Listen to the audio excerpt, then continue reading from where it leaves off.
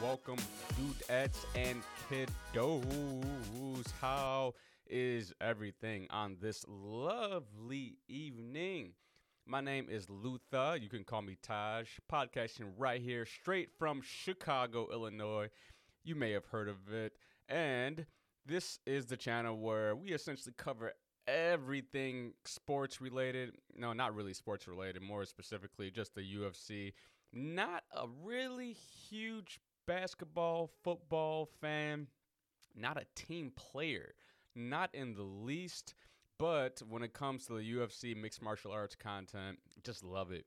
Love it to absolute death from just everything about the sport. First fight, you guys hear it from me all the time say my very first fight, Buffalo Wild Wings, Anderson Silva taking on Chris the Crippler Lieben.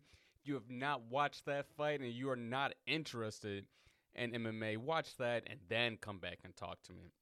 And then come back and talk to me how this sport is just not amazing. The Matrix movie was fantastic, but it was choreographed, my friends. It was very much choreographed.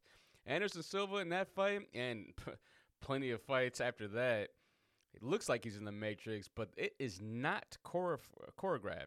You have two gentlemen who knew about the event, who knew about the fight months in advance, trained their ass off, got in the cage, and just do the damn thing. So let's just appreciate these gladiators while they are here, because a lot of people forget them after they are gone.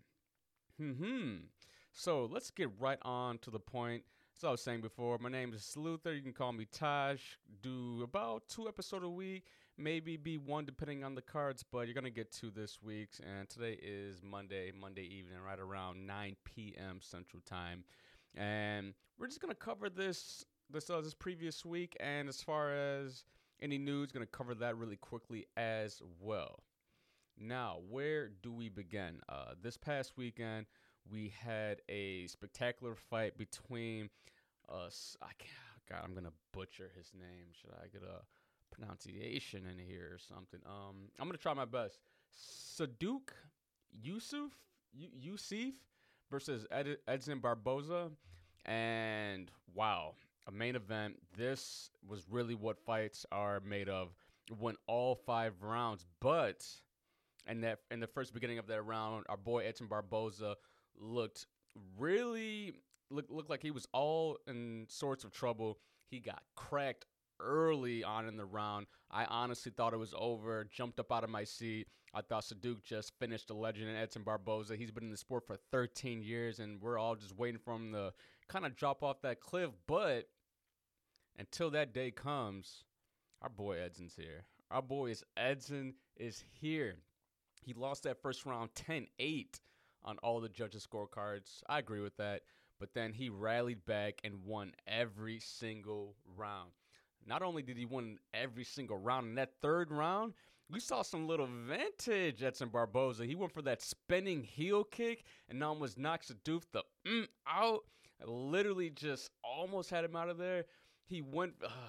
We see this with fighters time and time again when they have somebody rocked. You know, they got him almost out of there, and what do? You guys know what they do. They clench, they go for a submission, they try to choke the guy out. When the guy's rocked, both fighters are already tired. They need to just kind of get him out of there.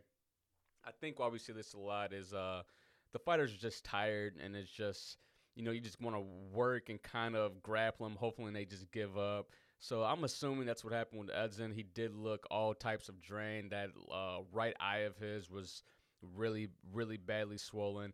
And Edson almost got him out of there. Vintage Edson with that spinning heel kick right to the face. Saduk went all the way back to the cage door, and he was just stumbling. He did the stanky leg and everything. It was so close. He didn't get him out of there, but he did win the fight on decision, and I'm so glad for Edson Barboza getting that. Saduk, he's still young. He can go back to the drawing board. He's 13-3, and I believe he's still fairly young. They don't have his age on here at all. That'd be kind of nice to have. But the numbers are fantastic. Edson Barboza threw 1,000. No, oh my God. I was just say 1,000. Oh no, man, that's not. He threw 178 strikes, and no, he threw 347 strikes, landed 178 for a percentage of 51% accuracy. That is great. Saduk threw 397, landed 206. Oh, they were dead even. They both landed 51% of strikes. That's a really good, really good. Edson went for 4 takedowns, landed 3. Saduk went for 2, landed 1. And I believe that was in the first round as well. But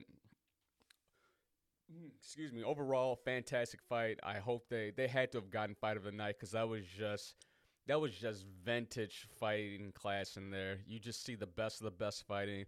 Both of them wanted really bad. I do not know how the hell Edson stayed up after you saw his eye just looking so bad after he got out of that first round.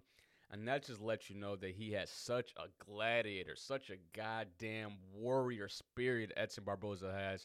And anytime he fights, any given night, I don't care where, even organization it is, if he goes to Bellator, PFL, or One Championship, I am all in on Edson Barboza, and you should be too, because he is such a legend of the game.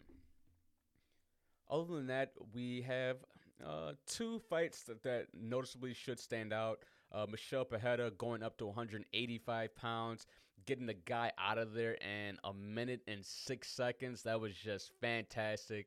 As soon as they started to engage, she threw a right hand right down the pipeline. The guy went stumbling back to the cage, and then just a few more follow-up shots, and it was all over. And then the most interesting fight on the night, Jonathan Martinez getting the TKO victory via leg strikes, via leg kicks against Adrian Yanez.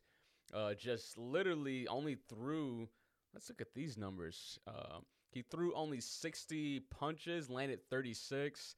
And, I mean, I wish they would have broken it down when it comes to punches or kicks, but those were just all leg kicks. Adrian Yanez in that first round was just compromised after, like, the fourth leg kick. He got dropped about 3 times via leg kicks, and after the third time, the referee just basically said, "That's over. It's it. We've seen enough." And yeah, that was it. I had money on Adrian there. He's been looking fantastic. 16-5 against Jonathan Martinez, 19-4, and I believe they said that was like the 17th fight ever in the UFC that was stopped via leg strike. So congratulations to Jonathan Martinez. Pretty sure he's going to have a bright future in here. They're definitely going to get him on another fight night or pay-per-view. I can see him being an opener on a pay-per-view card because that guy has talent, skills, and I'm just excited to see him. So overall, good card. Not the best. We wanted a little bit more in there. But like we were saying, it's all leading up to this Saturday's card in Abu Dhabi. Islam Makhachev taking on Alexander Volkanovski. The balls on Volkanovski taking this fight in 11 days' notice. Same can be said in our co-main event, Khamzat Chimaev versus Kamaru Usman. Usman taking that fight on in 11 days' notice. Fantastic. And then Johnny Walker facing Magomed Ankalaev. Those are the main ones. Some small ones to look out for. Ikram Aliskerov taking on Worley Alves. Ikram Aliskerov noticeably only losing to Khamzat Chimaev ever in his fighting career, not just in UFC. And so that's one's going to be interesting. And I wish Paulo Costa could have stayed in, but sometimes you get what you get, and that's just how it is. So very much looking forward to that. I'm going to wait a little bit closer to break that one down. I want those embedded videos to be dropping. Make sure you guys check those out. Those are fantastic. All the interviews. I believe the main interview is going to be on Thursday, so I want to watch that first and then do the show Thursday night. So make sure you guys tune in Thursday for my pre-fight analysis and anything else you can think of. And trying to think of any other news in the UFC. I believe with the change-ups and the USADA leaving, well, not USADA, but the UFC leaving USADA, that was the biggest news that I can think of. I am still working on the YouTube channel. Do apologize for that. COVID really slowed things down with me. I want everything to be right, the transitions. I'm doing all of this by myself. I don't have anyone else to really, like, no producers, no sound guy, no mic guy, no light guy. I need a guy. But, until I can pay that hourly wage, I'll be happy doing it all myself. And I don't really mind it. You learn from the ground up, so that won't be out soon. I don't have a release date for it yet, but it is coming, promise you guys. And as always, give me some likes, some thumbs up, subscribers, yada yada yada yada. You already know all the sales thing that people already say. So thank you guys for tuning in. I really do appreciate it. Mentioned before, join our Discord, the Hotbox Squad. We are always in there just gaming, hanging out. Just pretty much that's it. Game, hang out, talk, have random conversations, and it's filling up. We're at around 500 members in there, so do appreciate everyone so far that has joined the Discord and tuning into those fights Saturday night. Really do appreciate that, guys. And if I haven't missed anything, I'll be sure to take some notes and bring it up on the next week's podcast, this Thursday's podcast, verbatim. And I'll check you all out next time.